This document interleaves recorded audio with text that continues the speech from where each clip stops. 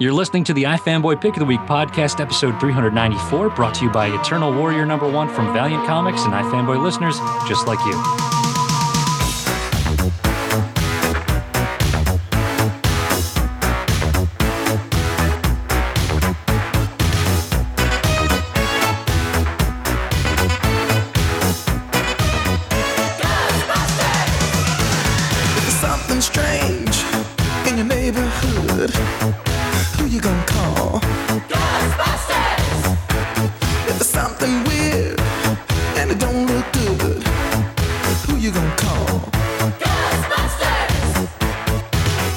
Hey, welcome to the iFanboy Pick of the Week podcast, episode 394. My name is Paul Montgomery.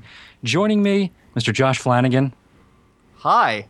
And a special guest this week from the film Pacific Rim, Idris Elba. Hello.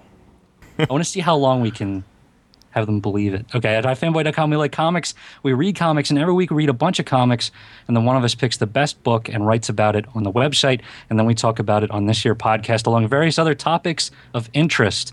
Before we get to the show, a quick reminder / warning, this is a review show, and we will be talking about the things that happen in this week's books. So if you're worried about spoilers, go away. Leave. We didn't want you here in the first place. This week, Idris had the pick. It was a pretty heavy week, not as bad as a few weeks ago, but I had about 20 books to read. Even though I had that many books, it was still a pretty easy pick of the week. Justice League 22 stood out head and shoulders above everything else I read as the most fun, best book I read this week. This is the first issue of the Trinity War. The I guess it's the first DC event, although it's not really like a big event. It's only taking place within the Justice League books, and it's only 6 issues long, and it's going to be over in 2 months. But it's their first real crossover event that they've done in the 2 years since launching the New 52, which is an admirable amount of restraint for a comic book company these days. You're not wrong. I got to give you that. It doesn't feel like in my life we have been bereft of events, but I suppose we have. So that's fine. I mean, you can count the launch of the New 52 itself as an event in comics, not an event story, but they haven't really done anything since then, which is pretty amazing. Animal They Man. do like it, Atlantis Attacks 2 or something? Right, but this is sort of their first official thing where there's tie-in books that are not taking place within the actual story. Like, this is, You're right. This is their first real event story. It's not really, a crossover is one thing, event is another. This is tie-in books in the Pandora books and Constantine and things like that. Mm-hmm. Anyway, Justice League 22, it's part 1, Jeff Johns, Ivan Reis. And one thing I've found over the years is that Jeff Johns does a really good job of kicking off an event. You know, he had the modern-day classic Blackest Night #1, which Josh passed over way back in the day. We had... Is anyone ever going to let that go? No. We had... That fucking issue of Scalped was amazing. Blackest Night. Infinite Crisis started off great. Sinestro Corps War. Like, he does a really good job of putting you into the event. I've enjoyed all those events, but some events will go off the rails as they often do. But this first issue, he's really good at it. He sets the stage. He gets the pieces in place. He does a good job setting the stakes, setting the tone, and making you excited for the next issue. And in this issue, what's going to happen is Justice League of America, and Justice League Dark are going to cross over in this event. And in this issue, they all sort of meet in the desert of Kahndaq, and a fight ensues. So he does a good job of setting up. There's a lot of characters in this book, and he does a really good job of balancing everything and not making anything feel too heavy, too overblown. Shazam, who we've met in the backup stories of Justice League, he's now integral into the story. He goes to Kahndaq to spread the ashes of Black Adam, who he defeated in his story, and in doing so, he sort of violates a whole bunch of international laws because he's only a kid and doesn't understand international diplomacy. Justice League goes to stop him. The Justice League of America go to stop them. And in the mix of that is a bunch of members of Justice League Dark who are either helping out the Justice League or are just peripheral to the story, but will soon be part of the story. And so all the characters are coming together in this giant fight in the desert. And Fitzwallace got blown up, and we don't know if Donna's going to be okay or not. Yes. See how it goes. But wait, is Lucius Malfoy going to have anything to do with this? This is if you followed that at home. You're our people. And B, if you haven't followed it at home, I'm very sorry about that. Didn't that happen in the later seasons in which I watched? It did, yeah. I don't really care about that then. It's very beginning of that. Wonderfully illustrated by Ivan Reis, who is sort of built for this kind of story. It's nice, though. It's actually... I don't know if restrained is the word I want to use, but relative to if you remember what Blackest Night sort of looked like, It's crazy. it was way overblown, and this is like actually Sinestro Corps Wars. I mean, that stuff is it's all over the place, and I don't know if I agree with that though. About this, I still think it's a little bit messy. Messy in how? All those tarot cards all over the place, and I don't know. It's I get honest with it, I didn't really like this a lot. It's I liked Shazam in this, and I liked Shazam punching Superman and knocking him out, and then realizing what he just did, and as a kid realizing that you knocked out Superman. It's kind of cool, and he reacts to that, and then the fight escalates from there. Other than that, I thought it was a little bit convoluted, and I don't know. It's isn't it ostensibly about like Pandora is trying to eradicate all evil in the world, and it's a little broad. I don't know.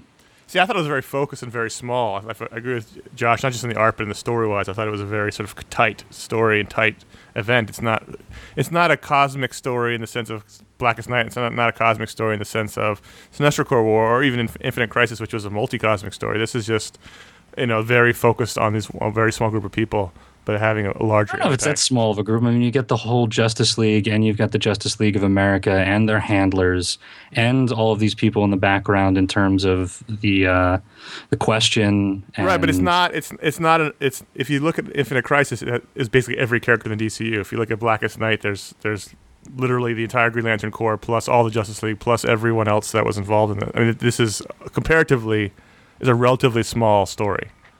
I mean, it's not one character because it's a big event story, but it's not a global, it's not a cosmic spanning event. So it's very, in that sense, I thought very focused. And it's two teams. I mean, there's not that many people. The two teams are basically the same number of people, and it's not that large.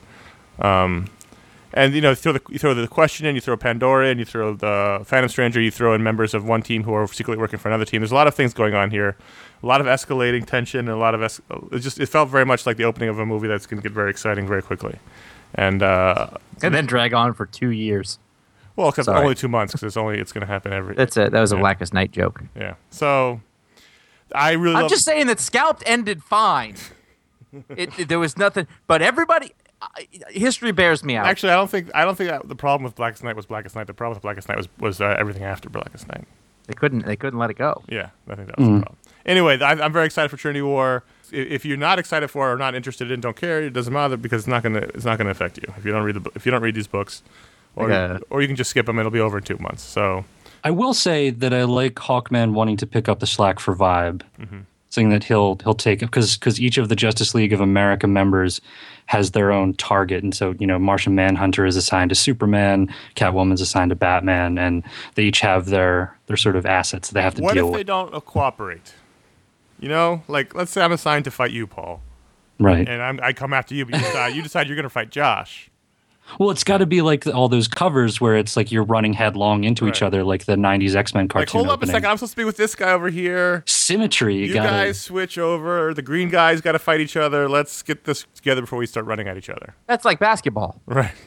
I mean, so everybody's got your their guy. position, their numbers. Everyone has their nemesis. Yeah. Well, exactly. Yeah, you're at the 4. You need to take their center though because you're a little taller and he's got a better fit. It's a whole thing. Batman, I'm gonna need you at the 3 before we get going. Batman. He's like a 2. Yeah. I felt like they dealt with that smartly in one of the Justice League animated movies where they had like assigned targets, but then they mixed it up a little bit. And like they didn't play by those rules. Well, anyway, Justice League 22, I really liked it. It's the kickoff to DC's summer event. I feel very much in the summer event mood. It's summertime. It feels good. It feels like that's when they used to be, so I'm excited for it. I'm really looking forward to it. And Ivan Reis is drawing the Justice League chapters, which will be, I think, the opening and closing chapters. So they're looking forward to that. He's fantastic. I was really looking forward to Astro City number 2, and I did really enjoy it, although it wasn't really in the contention for Pick of the Week, but I thought it was another great issue. So far, he's been avoiding the pitfalls, I thought, of the last couple of miniseries. This felt even more so than the first issue, like original Astro City, like somewhere in that first run, like a single issue in the middle there. And I really enjoyed it. It's kind of the thing where Astro City for me usually isn't a pick of the week kind of book. Right, it's just a good book. Yeah, you're just like, it feels really familiar, and it's good to be there. And because he's constantly moving the camera around, it doesn't ever get very boring. He's constantly going to see some other side of it. And we get a little bit of ongoing stuff. But the fact is, the worst issues that were ever done were the long stories. Yeah. How long was the Confessor storyline? Was it 4 issues? It was short. But those last couple, the Dark Ages, and those were just, they went on forever, and they were characters. If you didn't care about those characters, you were with them for 2 years or however long. And I wanted to, but I didn't really. Yeah. Anyway, the point being, like, this was one of those, like, here's another little corner of how it really works as we look at the people who are involved in fielding the calls for the people who for the honor guard, who's like their Avengers or whatever. It's like their 911 system, basically. Yeah. You call the honor guard when your neighbor's not throwing the recycling away properly, and the people who work there can route that to the proper authorities rather than bother the honor guard with it. And it was funny because I didn't know if this was going to be a one shot or not. So the whole time I kept bracing for something really bad to happen. I know, it's like, it's just going to be a good story about a thing that happens, but I was like, that's really not the best kind of thing you want to do in narrative.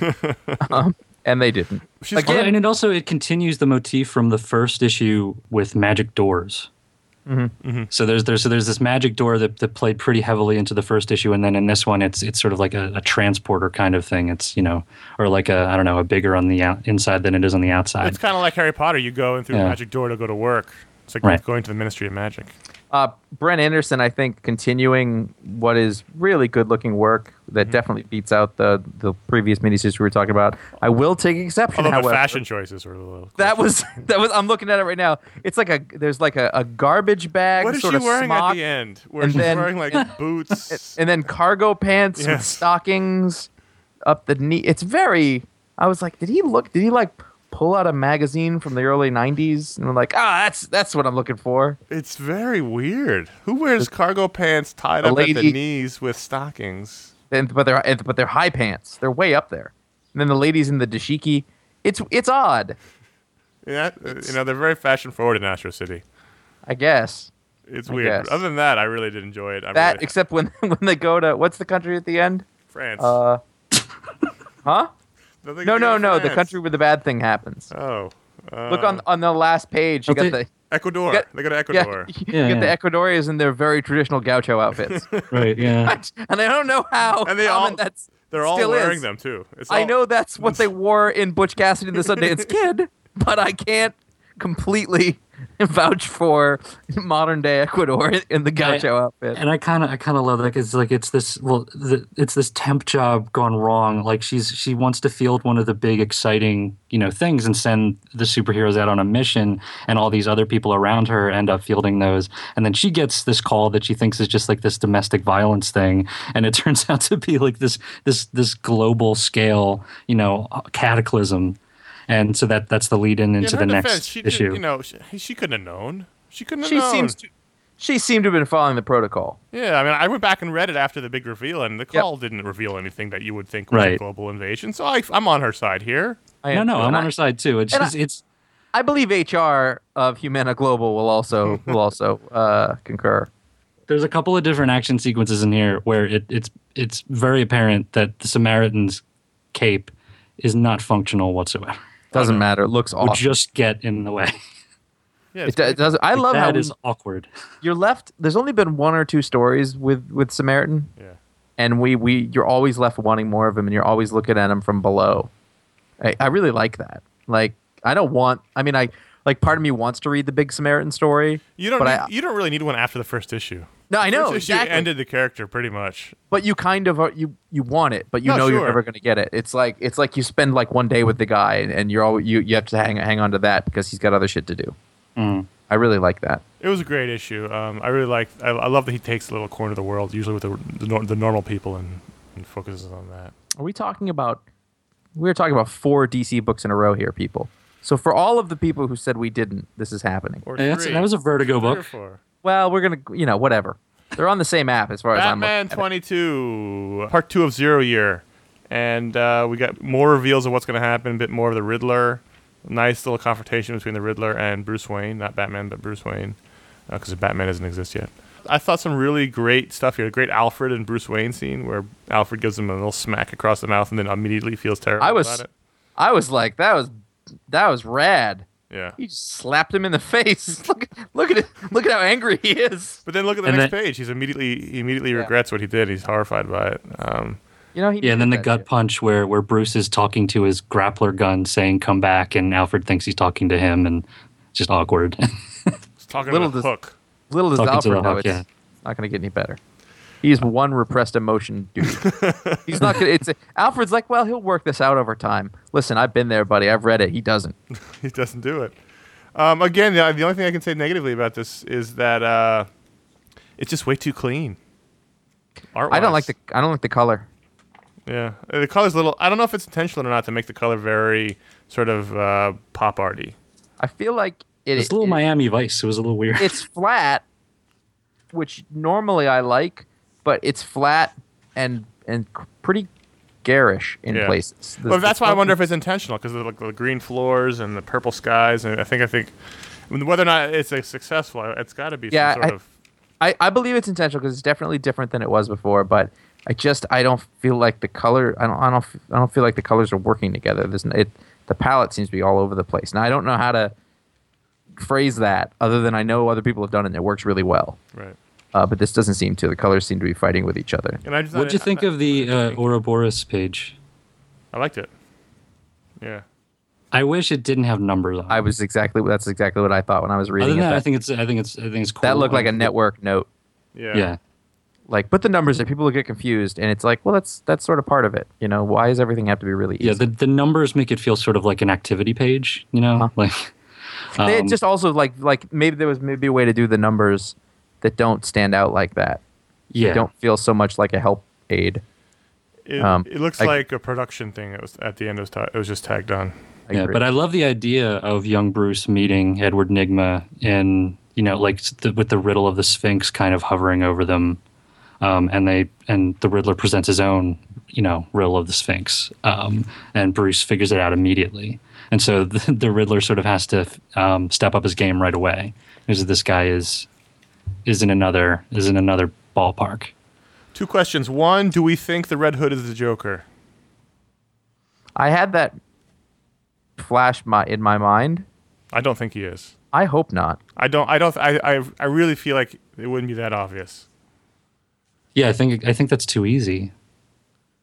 That's my feeling on it. And 2, Paul, did you feel like the character in the back was written for you?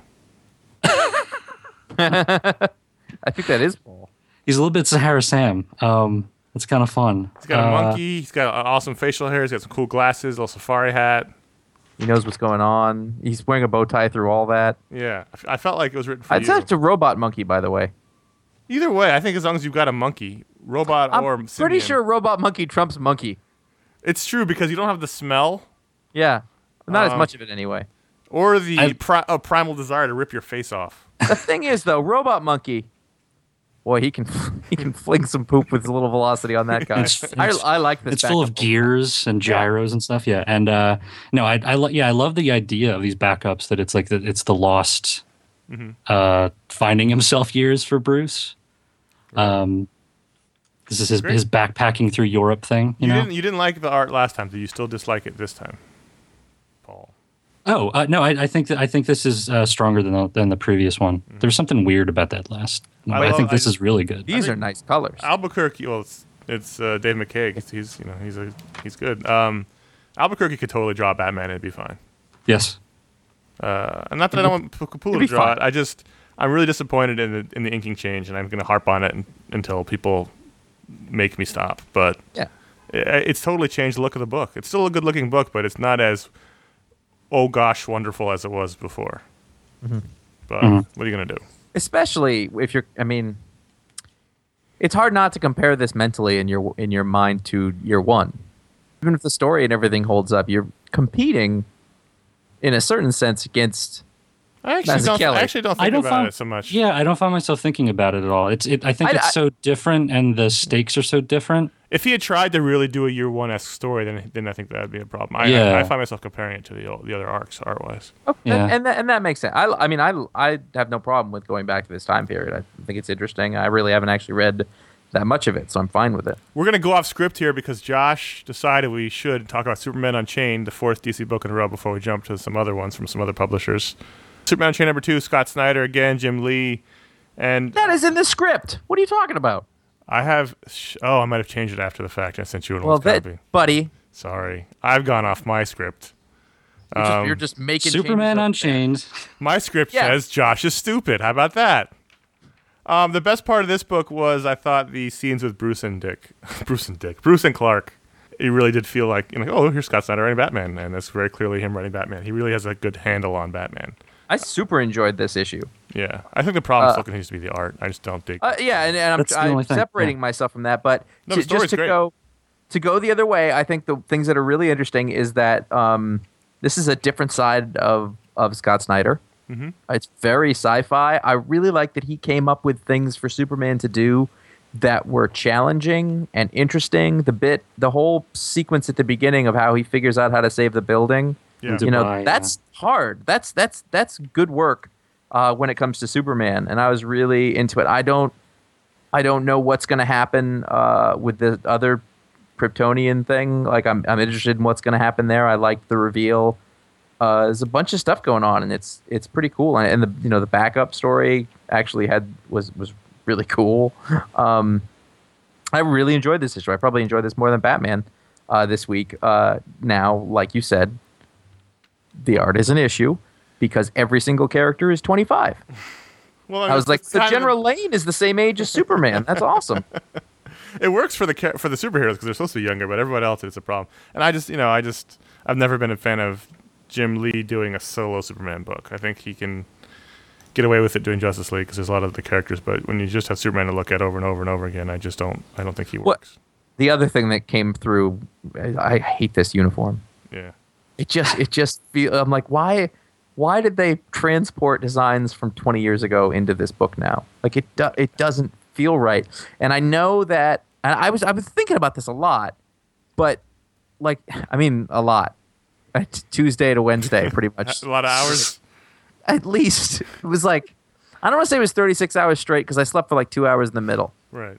But I had a juice fast. I mean, it was a whole thing. Did you have a whole wall up? Like a Homeland-style wall where you had to really break it down? I ran out of yarn at one point, which really slowed me down. and the yarn store was closed. Yeah, it was, yeah. So I had to take apart a sweater, and then I was out of thumbtacks. It's a whole thing. Then your wife got mad because it was the sweater your mom made for you. I did it on the bedroom wall, and she's like, I want to go to bed. And I was like, leave! And I yelled. This is important. All right, what? I don't even know where we started. I don't like the uniform, is what I'm saying. Okay. Here's another Jim Lee thing. How do you tell the difference between Clark Kent and Bruce Wayne, aside from the glasses? The hair. It's the sideburns. I thought because Bruce had kind of wavier hair. He has a mini mullet. Yeah. Yeah, and Clark also has embraced the sideburns, and Bruce is just, I want that hair nowhere near my ears. Why is Clark wearing that jacket? He's also John Constantine Hellblazer. No one wears a jacket like that. It's a problem. It's a good story, though. Not a 25-year-old with it journalist. He's not wearing a cowboy duster. Excuse me, blogger. Whatever. I said journalist. Oh yeah, I see what you mean.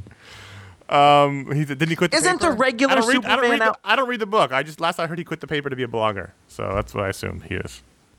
Anyway. What's Sheltered #1? Sheltered #1 is a new series from Image Comics, written by Ed Brisson, or Ed Brisson, I don't know how to say his name, whatever. Known by many as a letterer, but he's been putting out a couple of books. He did that comeback book with Michael Walsh a little while ago, which I really liked. It was a time travel book. This is a completely different story, illustrated by someone named Johnny Christmas. Nice. That's an awesome name. Yeah. It is an awesome name. I'm hoping it's real. For some reason, I think Guy Fieri has a friend named Johnny Christmas. I don't know why. It's going to be awesome. We find ourselves at we're not really explained anything. We find ourselves in the middle of like a survivalist commune. And shit may or may not have gone down already, or they're expecting shit to go down. And then there's a twist. That's as much as I want to say, other than what you think it's going to be isn't what it's going to be, to a certain extent. And I really don't know what's coming next, but it was really well drawn out in terms of setting up who these characters are and how they relate to each other, and this very strange little subculture that's happening. I think Johnny Christmas did a fine bit of work. It's just fun. It's just fun to say. It's like a Guys and Dolls character. I don't know. He's like an old stock gangster. I picture like a real like punk rock hipster kind of rockabilly guy. That's true. It's probably It also works. Yeah. he's probably more likely that than he is a gangster from the 20s. I'll give you that. Maybe. You never know in comics. Affectations are run rampant. You're like a Dick Tracy villain. Hey, we got a new Valiant book this week. Yeah. Anyway, I really liked it, and I think people need to check it out. It was a really good first issue. All right. Yeah, we did get a new Quantum and Woody #1. Does anybody have any experience with this property? Okay, that's agreed. No, so you agreed that we haven't. We haven't. They're. What is wrong with us this week? This is really Paul's trying to ignore it. It's not hot now, Josh but is it was drunk. really hot. I'm just worried about San Diego. You I got things in my mind. Let's go. Why didn't you mention you were going All right, to San Diego? the goat has yet to surface in Quantum and Woody. The goat is coming. That's sort of it. Like I feel like the goat is just hanging over. You know what's delicious is goat. All the proceedings. Goat's delicious. It's gamey. All right, so who drew this book? This was written by James Asmus and drawn by Tom Fowler, with colors by Jordi Belair. Josh, you've said many times that Tom Fowler is one of the best artists in comics. I think he's a fantastic cartoonist. It's a good-looking book. It's jam-packed. Like it's really there's a lot of stuff going on, and it's really talkative, and not necessarily in a bad way, but it's very fast-moving. The character is just a little heightened. It's this odd setup where you've got these two brothers. One is black and one is white. The white guy is the adopted one. And this is the story about their father dies, and they don't all get along, and they fight constantly, and shit goes down. And I think they're going to be superheroes. Yeah, Dad was a scientist, and he was working on something involving energy devices, and he had a secret, and he was hiding something in his lab, and he knew that he was sort of like he didn't have a lot of time left because people were after him, and he ends up dead. So mysterious circumstances. And then the guy who ends up being Quantum is in the military and is very serious. And his adopted brother, Woody, who's almost named Woody Harrelson and kind of is Woody Harrelson. Oh, my God. This is just White Men Can't Jump. That's what I was thinking. Holy shit. And I didn't know if I was right. But yeah, it's basically White Men Can't Jump. It probably came out originally around that time. Yeah. So what is the quince? What was the non-sequel sequel they did? It was about transit cops. Money Train. That was a bad movie. Yeah. I'm pretty sure White Men Can't Jump was also a bad movie, but it really came out at the time that I was like, that movie was awesome. I love the chapters. There's titles throughout for each of the scenes, and like the first one there is flash forward, and they're falling, and it's like May the Road Rise Up to Meet You. There's some other good ones. I was super impressed with his I'm going to use super as an adjective now. God, that's a fucking irritating thing they do in the startup world that I need to stop. Anyway, super excited about that, Josh. Super excited about your new idea to use super less. Just say mad excited. Anyway, but what they achieved here was a sense of like a lot of constant motion and a lot of things moving around. I thought Asmus did a really good job of setting up a pacing and a world that was a lot different from a lot of the other comics I was reading, and it's really close to being overdone, but it's not quite there. And I think as the issue went on, it got better. So I expect that the whole thing will pick up a little bit. Well, it wasn't an amazing first issue. It was good. And it was interesting, and I think that Woody reminds me of one of my brothers. Tegan? No, I think it's a lot of fun, really entertaining, and yeah. Speaking of Valiant, this episode of iFanboy is brought to you by Eternal Warrior #1. It's the first issue of Valiant's next ongoing series, written by Greg Pak and with art by Trevor Hairsine. It's in stores September 11th, 2013, and Greg Pak's blowing up. He's writing Batman Superman, which is I think the #1 book of that month when it came out. And he's good, and Trevor Hairsine's really good, and Valiant is continuing to put out, high quality stuff with guys who may not be super A-list, but they're. Oh my God, I said super. Damn it! See, it may not be. It's catching. They may not be A-list guys, but they're getting some really quality guys on their books. They have some really great artists. Yeah, really great artists. I think they're focusing really well on getting some good artists on their books. So check it out. Eternal Warrior #1 in store September 11, 2013. And I'm just before we get to the next segment, I'm just gonna go ahead and apologize for the rest of the show because I don't know what the hell's wrong with us this week, but we just gonna have to roll with it. This is a weird one. This show's super awesome. Avengers Arena 12. This book's fantastic. It continues so to be good! fantastic. You know what it is?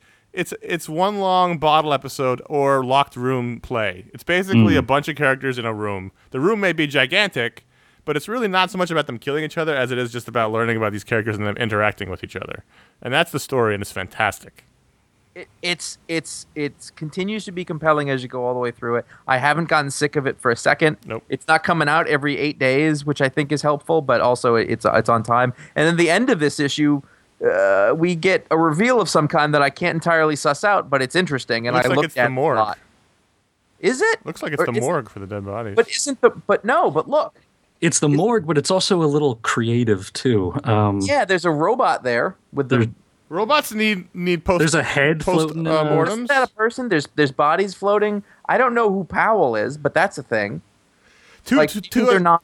Two other things about this issue. One, we had the first kind of death fake out, which was Nico. Was it Nico? That was a really neat use of her powers. But that was the other thing. I love that basically she didn't cast spells so much as just say words, and it was like punch. And the thing. But that's her. That's her thing, though. She can't. She can only use a spell once. She used to cast spells, and now it's more like just she says something.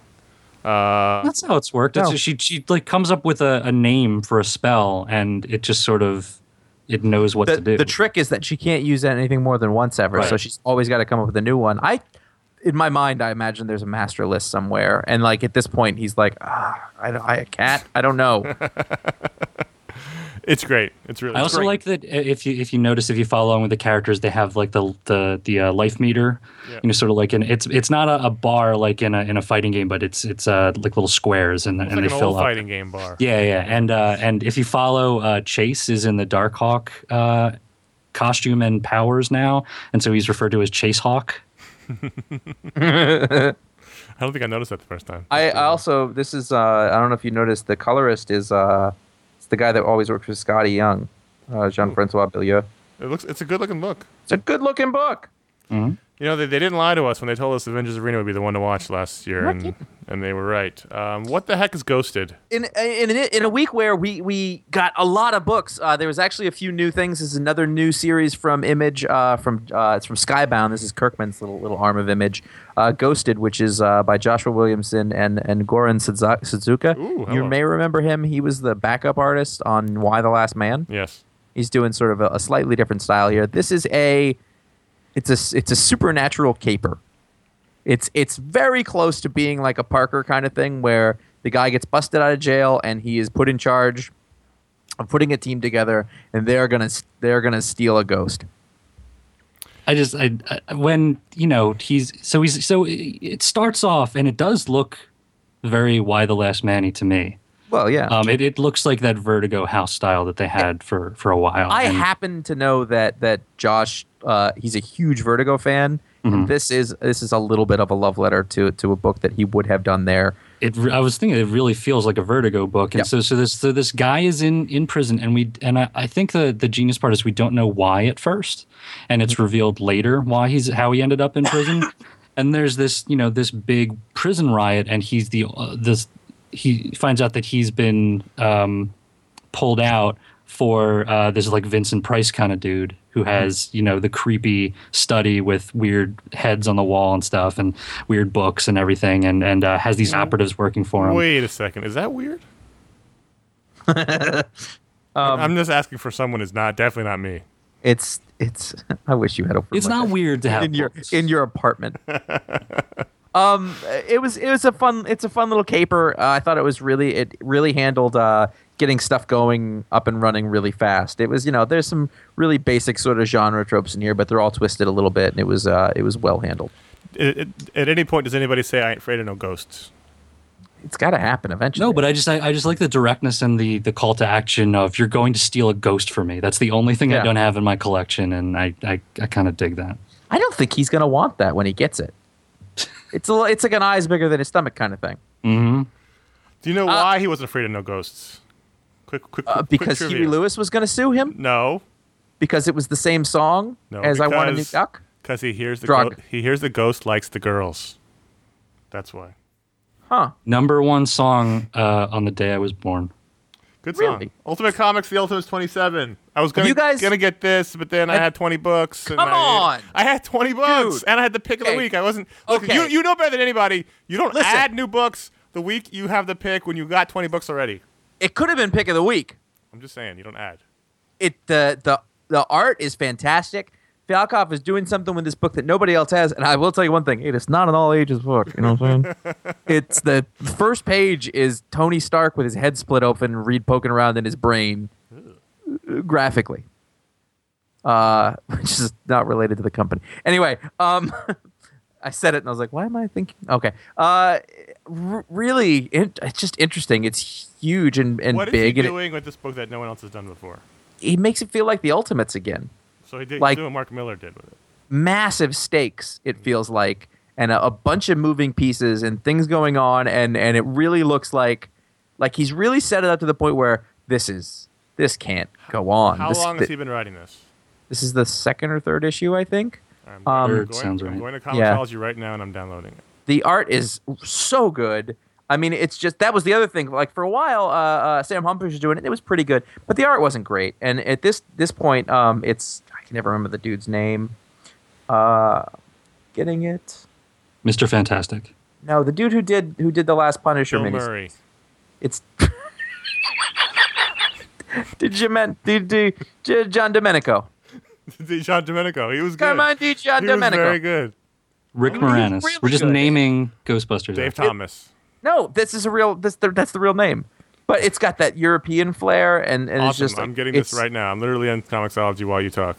It's Slimer. I wasn't on the show the last time that we stop because it's hard to do the show when you're naming things from Fire Engine, Ernie Hudson. Firehouse, Oh, it hurts. All right, let's move Restaurant on. Window. Again, I have to reiterate the apology from earlier. You know what? I think this is going to be a really good awful show. Okay. Why am I still talking? I got Peter Panzerfaust number 12. I just wanted to mention that I had mentioned before that I was like, what's going on here? Right. And it's true that I still don't know who any of these characters are. I know who like Peter and Wendy are, but other than that, this was a good issue. This is a really nice sort of return to form. We're moving around. I think they regrouped. Had a Hooked little you bit again. Hooked you. Fialkov has written the last 3 issues of this book. So Yeah, it's third issue. 25, 26, 27. I'm reading super Peter good. Panzerfaust in trade. I moved on to trade for that. But Yeah, but this is a really nice issue, and I just wanted to make up for saying I was getting a little off it. I thought this brought us back to. if I can be absolutely serious here for a moment, I will say that in Daredevil 28, the best thing that Wade is doing right now, Are you a god? I think, is dealing with the cancer story. Yeah. And I think that the most heroic thing that Matt has done in his book ever was to go back into that room in the beginning. That was really nice. Not like that was. No, I nice. mean It was swell of him, yeah. It's a great moment. I mean, he basically, the smell of the drugs, the chemo is making him physically ill. It's, worse than he's ever been. But he goes back in like nothing's going on. I think that was the most. It's the Yeah, massive. and I like when he goes to throw up and then he comes back and he says, no matter what, I cannot go back in that room. And then you see the change in his face and he goes back He in the room. straightens his tie. And he goes Yeah, back in. because his buddy is scared. He's terrified and The he thing needs is, him. they cut there. He threw up all over. Flanagan. What's funny about this, the main crux of this issue was Matt's old bully friend showing up as an adult and it's being awkward. And something similar happened to iFanboy writer Mike Romo, where he Really? as an adult ran into his childhood bully, and it made me think of him while I was reading this. But they didn't exactly. So happen. he'd be played by Tom Arnold in the film version Yes. of this issue. That was actually Mike's childhood bully. Yes, Yeah, Tom it was Arnold. Tom That's true. Arnold. It was a really good issue though. I thought it was a great cover. And I've been waiting for let's do like an issue where it's like a lot of courtroom drama stuff, and like because we couldn't do that for a while because Matt can't handle. He still can't really. He's not he really.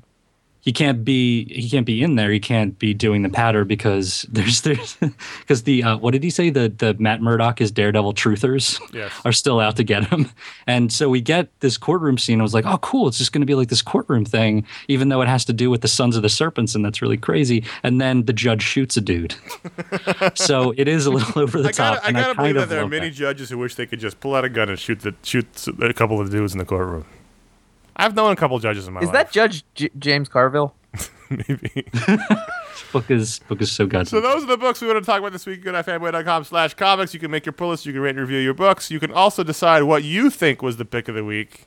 Even though it's not what we think, you can still make your decision.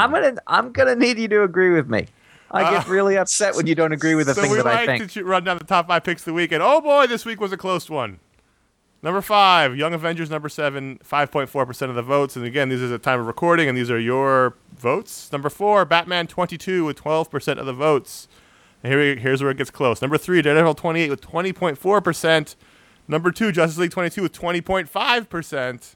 And number 1, East of West, number 4, 21.9%. So you got the top 3 books within a percentage and a half of each other.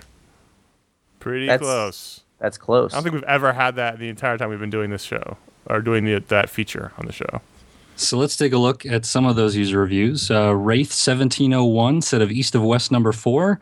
Story 4 out of 5. Art 4 out of 5. Pick of the week percentage, again, 21.9%. This series continues to rock. In just 4 issues, Hickman has created a rich and realistic world filled with some incredibly intriguing characters and a riveting storyline. I'm not familiar with Nick Dragata's other work, but damn, girl. No, it didn't actually say that. But the aesthetic he brings to this book is pretty fantastic. Are you trying to sell T-shirts or something? Maybe. Tote bags. His mix of sci-fi and Old West designs has an almost steampunky feel that scratches an itch I didn't even know I had. My only complaint is the release schedule. In a world of double shipping big name books, the wait between each issue of the series is almost painful. It's like a regular wait between. Like, you know, that's the problem is when the world becomes a double just shipping world, the regular shipping world becomes slow. And it's I think it's coming out on a fine. This was the issue where I made it about 5 pages in, and I went, okay, I'm going to trade. Like I had no recollection of what had happened before. The character, it's a good story. It's just I had a bit of that problem. It's a very too. dense story. And I'm like, I'm gonna read it all I at did once. for 2 pages, and then I was like, oh wait, no, I remember where we were. It was a big fight. No, I knew where it was. It's just like the thread is not there for me when I read these really dense stories. Nick Dragota's really, really good. He's really good. The art's fantastic. That's all I came out of it with. I mean, no, I actually really liked it. I like this is out of all the sort of Hickman stuff that's been going on. I like this, and I like that it's so much different than Manhattan Projects. All right, Sudi McGee. Young Avengers number 7. This is by Sudi McGee. I wish that was my nickname, Sudi McGee.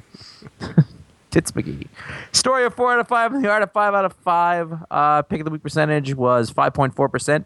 In a world where Marvel releases are praised for being fun, Young Avengers may be the most fun of all, and perhaps the most overlooked. If there is one quality that this book possesses, it's self-awareness. Every character in this book is rich in emotions, predominantly teenage ones.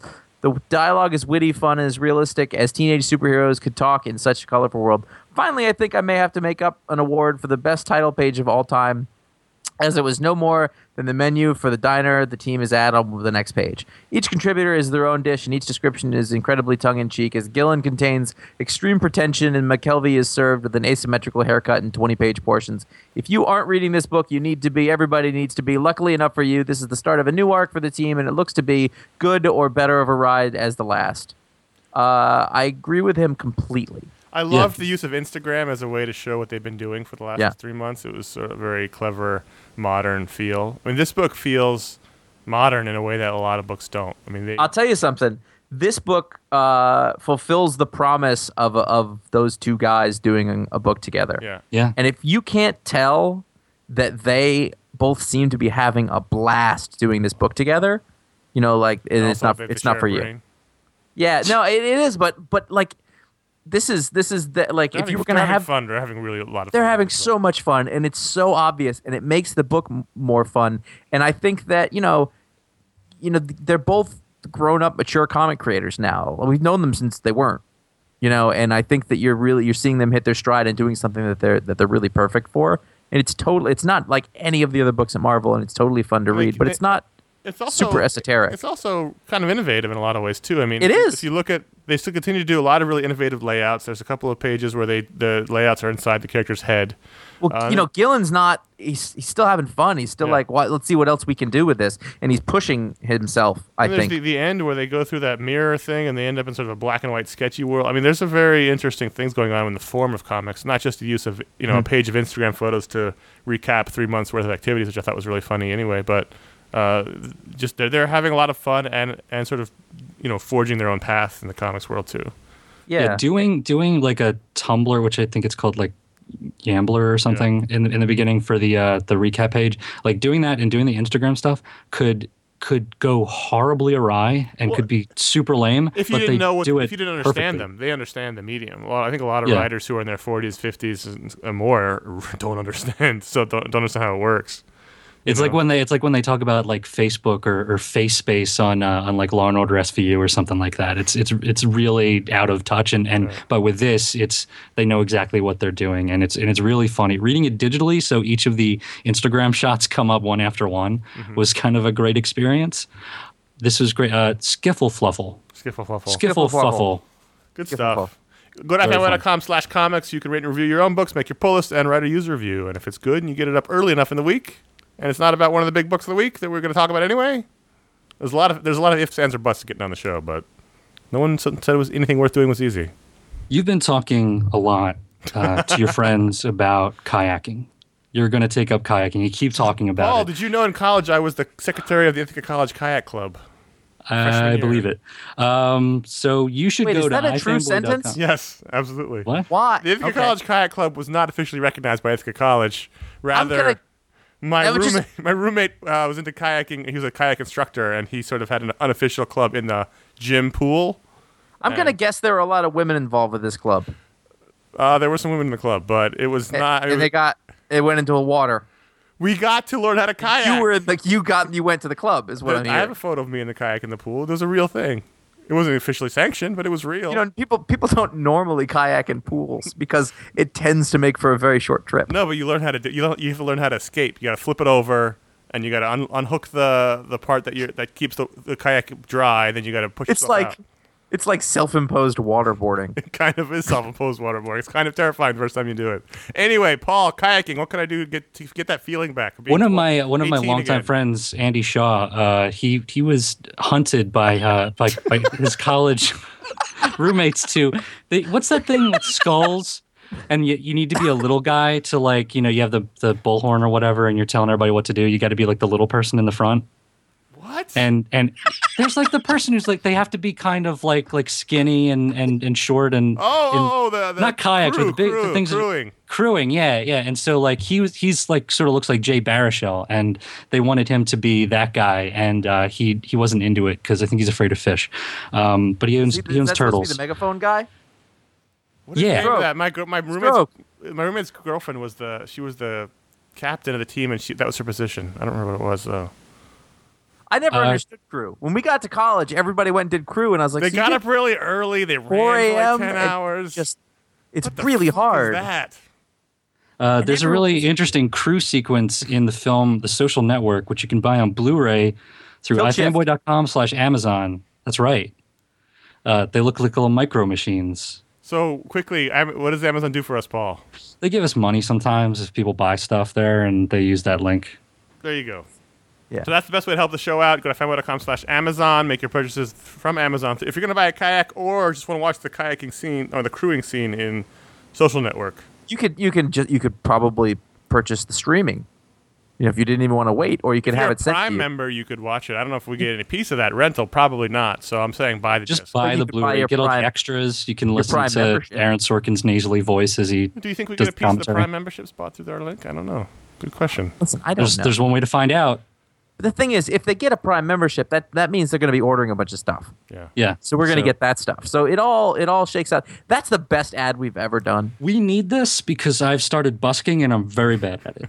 I thought you were hunting. No, humans. I'm not talking about the performance. I'm just talking about I end up places where the police are and they say go away and stop doing that. And I've heard that the problem is that you seem to have a problem choosing a proper receptacle for change. It's either way, way, way too small or just comedically large. Also, when you tell them to drop it in your pants, you hold your pants out. It's weird. Yeah.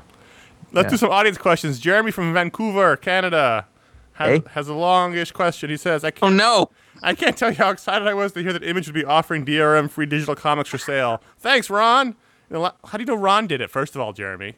Let's not give him credit for things that we're not sure he had anything to do with, even though we do know he had things to do with it. In the last couple of days, though, that feeling of excitement has turned to confusion and uncertainty. Here's why. So you have hung out with Ron. I read everything digitally. Sure, I pick up the occasional omnibus or absolute edition, but my regular Wednesday purchases are all digital and all through Comixology or Dark Horse's app. My collection has swelled to over 2,000 comics by now. But of course, it's not really my collection. It's paying to view Comixology's library. That's why I was so excited about the DRM-free Image files. The problem I've discovered is that I really enjoy the Comixology reading experience. From the way comics are organized to the panel view, it's a pleasant, easy, and efficient read. Reading Lazarus and Satellite Sam on another app, Comic Zeal, just wasn't as good of a reading experience as Comixology. Organization is harder, zooming isn't as well done, and I'm now wondering if Comixology is still worth it for the comics reading experience. Do the three of you have any thoughts on this? I know Paul likes the Comixology experience. Will you be buying your Image comics through their website now? Paul, do you enjoy the Comixology reading experience? I do. I was just talking about the Instagram thing with Young Avengers. I read in a different mix of things. Like I read some print books. I read a lot of things digitally now, mostly through Comixology. We get some review PDFs just given our gig. So when I read through Comixology, everything. I don't even use the panel view. I just do the page. Never. View. Yeah. The panel view is a remnant from before there were tablets. Oh. I think it was a thing that was developed to be able to read stuff on phones. I don't have a tablet, and I'm reading mostly on my 13-inch MacBook. So I can't. It's not tall enough, so I need the panel view. I get that, but see, to me, this is a completely different thing than what he's asking. But to me, the whole point of coming up with a comic book pages, especially the ones that wear it, are how the panels all work together, and I like to look at them as a whole. But you work with what you can. I know what you're saying. I like the Comixology experience as a thing. I, for one, I don't understand the DRM panic as much as possible. That everybody sees like you don't own any of your media. You own DVDs, which are plastic things. The stuff that's on them, you are licensing exactly like you were licensing this. And there seems to be some panic that at some point, Comixology is going to yank the plug and you're going to lose all the stuff that you bought from them. And I suppose that's possible, but... I think Ron said that in a press release. He did. But realistically, I don't see that happening. And if it did, like, I have boxes and boxes of comics that I bought that I don't ever go back and read anyway. Mm-hmm. So, I mean, like, if I'm buying a comic, I'm paying for the experience of reading that comic. I probably won't read it again. I look at it as going to the movies. Yeah. I pay a ticket to go to the movie. I leave. I don't get to take a disc of the movie with me when I leave. It's the experience of watching the story is the same. Except you do in this instance. You just don't know if you're going to lose it eventually. No, here I get more, but I'm saying when I go to the movies, they don't hand me a DVD on the way out. I've seen it one time. I paid for it one time. At least in the comic, I can watch it again. I think we have to take a lesson from I am Steranko on Twitter and live in the present and the future and not in the past. That's paraphrasing. While constantly telling stories about the past. That's what I was going to say. Yeah. But at the same time, I mean, this is your trade-off. You want the DRM, you can get it now. You have that. It's not. It's you got to make choices. You do not have the perfect option. But also, I think one of the benefits of digital is that you have options in how you view things. You can choose on Comixology to use the viewer. You can choose to do it by the page. You can do it. You can do it different ways. And I think that's good. I think it's good to give people a choice to view it how they want to. Comics to me, I tend to think of them as a transitory medium. I tend to think of them more like they used to be. Yeah, they come out, all the time. There's a nonstop. It's the mail. It never stops. And there's always comics. If there's a story that you fall in love with, that's a great thing to buy and put on the shelf as a book. Yeah, and the real problem is that Josh is spending a fortune every time he rolls up his iPad and puts it in his back pocket. I got to say that has been an issue. Also, and this is a pro tip, I suppose, a bathtub is a bad idea. No, but it's true. I mean, the way I'm looking at digital is I read a lot of. I still go to the store and buy paper comics, but I read a lot of it in PDF form or on Comixology. And if I read something I really like, then I'm going to get the collection. Like I have Yeah. I have the Hawkeye trades on my shelf because that book is amazing. I don't keep the issues. I've given them all away. I don't, that's how I'm looking at it now. My comic experience is digital or single is sort of my testing out the story, and then if I like it, I'll buy the collection. Conor actually travels the rooftops in LA and drops his used comics down chimneys. Yeah, it's true. He gets shot at a lot. He does. It's true. They don't have chimneys. Well, actually, that brings us to our next audience question, which is a voicemail, and it's actually very similar. Damn, fanboy. This is Tim from St. Paul, Minnesota. I just finished listening to the most recent podcast and was disappointed that there was no mention of Batman number 66 or 66 number 1 by Jeff Parker. I thought it was a fantastic comic that made great use of the digital format. In fact, I would say that DC's most consistent comics seem to be the digital ones, like Adventures of Superman and the Beyond books. Are these comics ignored since they will be collected in print at a later time, or is there a more nefarious reason for omitting them? Thanks. Look forward to the answer. Yeah, huge nefarious reason. We sit around thinking of plots and schemes to keep folks off the show. How can we screw the most people? All right, I assume we're going to talk about that in a second. All right, go ahead. This is how we do the show. After Wednesday, we'll read our books, and we send out an email to each other. Which one you want to talk about? I want to talk about this. I'm going to talk about it a little longer. I want to talk about this one a little shorter. Blah, blah, blah. We come up with a list. We finalize it. We come and do the show. Over the years, things have changed. It used to just be we'd talk about the books that came out, and now we've got to deal with these other things that are coming in here. And I would go so far as to say that we haven't quite sorted out how to phase those things in. Because they're coming out all the time. They're not coming out the same schedule as the other books. And people ask why stuff isn't on our list, the pull list on the website. It's because that comes from Diamond. That's where we don't do that completely manually. It's we don't an put automated list that comes from Diamond, so those are just Diamond's products. Of comic books that ship. We can add things manually, like when we add Private Eye, but it's a pain in the ass. That's why we don't do it for a lot of things. It's a huge pain in the ass. Just go ahead and give away the 11 herbs and spices. Fine. Well, but that's like 5 of the herbs. Let's be generous. And listen, we've got a good number of years doing this a certain way, and now they're throwing all these other things into it, and we try to be inclusive. Sometimes we're not, but it has nothing to do with anything. You guys were both in love with this book greatly. But wait, hold on. Let's back that ass up for a second. All right. You guys on it.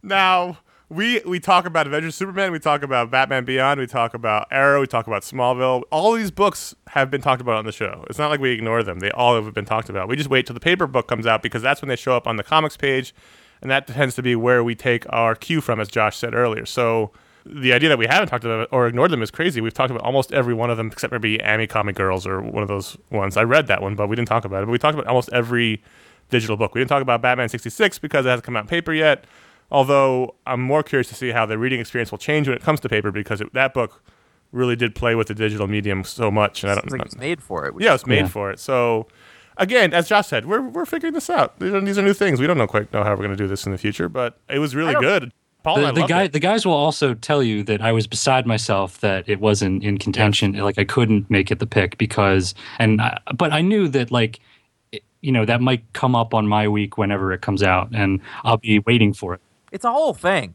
And the other thing is also that it's a shorter work than that's why they put 3 of those into one. I did not like the method of reading it. You're a grump. No, it's not that. I just, every time they added a word balloon, I kept wanting to go back and start over from the beginning. I can't believe they even have Wi-Fi up there on Mount Crumpet where you live. Yeah. Paul and I loved it. It was fantastic. It was beautiful. I just don't like Batman 66. It fits that whole milieu. As a concept. And it was good. I read it. I went through it. It's not my thing. I thought one of the best things about the way they did it, which was adding word balloons and sound effects, was that they captured sort of the rhythm of the show. Yes, which wouldn't be there if it was all on the page at the same time. Especially at the end with the 3, what will happen to Batman next, ending. It sort of worked when you read it as 3 pieces as opposed to just one. And some of the dialogue really worked when it came in later. It made the jokes funnier. Yeah, and as we learned last week, Josh hates Panel Syndicate and the Private Eye. Hates it. Right. It's not. That's. You said you didn't like it. I get a bad. So you hate it. I said I didn't love it. Oh, I forgot. This is like politics. It's nuance. So there you go, Tim from St. Paul. Those are the convoluted reasons why we didn't talk about that book last week. But I should say we agree that those are really consistent books. Like, Yeah. Yes. that's better than a lot of the print stuff that DC's. Well, putting out. the Legends of the Batman and the Adventures of Superman, they're putting people on those books that should be on regular books for DC. They're putting interesting creators on them. Yeah. Yeah. And then not And that giving goes, them that a goes chance for to- writers and artists as well. Yeah. Yeah, why Jeff Parker and Chris Samnee aren't doing a Superman book, other than the fact that Chris Samnee is drawing Daredevil, is beyond me. Right. But there you go. You can email us at contact@ifanboy.com or call our voicemail line at 888-FANBOYS, which is 326-2697. If you want to start your voicemail off by going, damn, then that's fine. I almost Fine for Paul. almost tore a vocal cord You there. hurt parts of me. So this week is San Diego Comic-Con, as I mentioned earlier in the show, which may be why I'm so distracted at the moment. So here's what's happening if you're going to be at San Diego. Everything that to do with us is basically happening on Thursday. That's where you can find me at 4 o'clock at the 8th Annual All-Star Podcasters Panel at room 28DE. That's from 4 to 5. I'll be up there talking the world of comics and a little bit of podcasting with John Suntress and Heidi McDonald and a whole bunch of other people from shows you probably listen to. Pat Loica will be there. Pat Loica. Almost immediately after that, 6 o'clock, 6 to 9, is the iFanboy Happy Hour cocktail party at our usual location, the Andaz Hotel Roof Deck. It's at 600 F Street, and that's always the party to be at. Last year was packed. Darwin Cook was there. Drunken Josh Flanagan was there. It was a good time had by all, so check it out this year. I'll be there. Josh will not be there, but there's a rumor that Ron will be there. So you can see the awkward... Which one is he? The awkward reunion between iFanboys at the Andaz party at the hotel roof deck. So check it out. Thursday, 4 to 5 panel, 6 to 9 party. There you go. That's all. The other days are yours. The other days I'll be at the pool. Do That's what you real would want with those other days, is what we're saying. fun. You don't have to bother me those days. No. I'll be at I home wouldn't- watching the news, watching some Murder, She Wrote. So,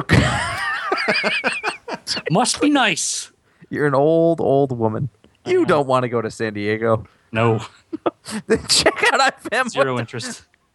Check out iFanboy.com for the Pick of the Week review that was written by Connor this week and other weeks. Like next week, I'll write it. It changes. Are you also going to be writing the Sometimes. Book of the Month review next week? You know what? Why don't you go fuck yourself? More in depth. Okay, that was out of line. I thought you were going to say go screw, but you really went up a notch, which caught me off guard, and that was fine. It was funny.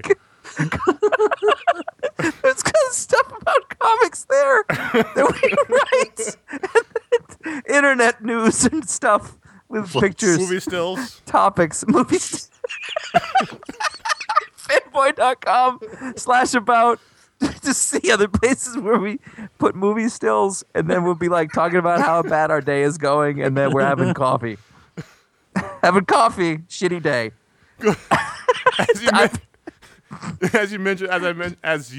As I mentioned before, you can email us at contact@ifanboy.com. I'll go to voicemail line 888-FANBOYS 326-2697. Any questions, comments, concerns? If you want to chastise Josh for his language, you can also do that there. We will be sure to forward them to him so he sees it. It's like you don't even want a book of the month. If you dig us, write a review in iTunes. Judge some of the other episodes. Bring that into the equation. Or better yet, tell your friends about us. Introduce your mom to podcasts. Spread that iFanboy word out there far Spread and it wide. like butter. Nutella, Spread it like Nutella. which is delicious and hazelnutty, but it's not healthy. Don't fool yourself. Basically, anything Just you can because it spread comes is from not Europe. healthy. It's not healthy. So we're doing the Ask a Ninja now? Whoa! I gotta tell you, I still can't hear the name Gore Verbinski without laughing. When I wrote the Lone Ranger review, I went back and watched the review Yeah. of More Gore, less Verbinski. yes. That was the excerpt for the article.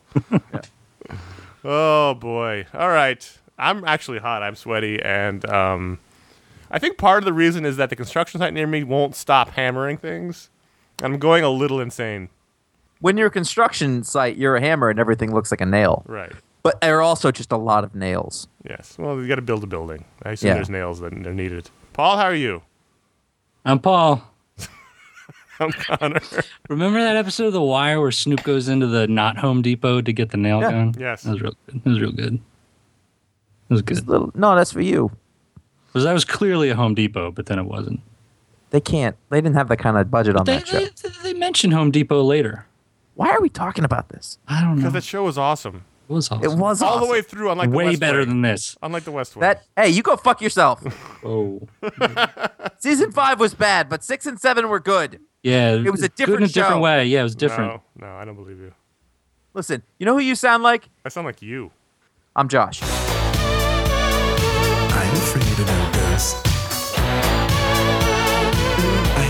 the goods. I ain't afraid of no ghosts.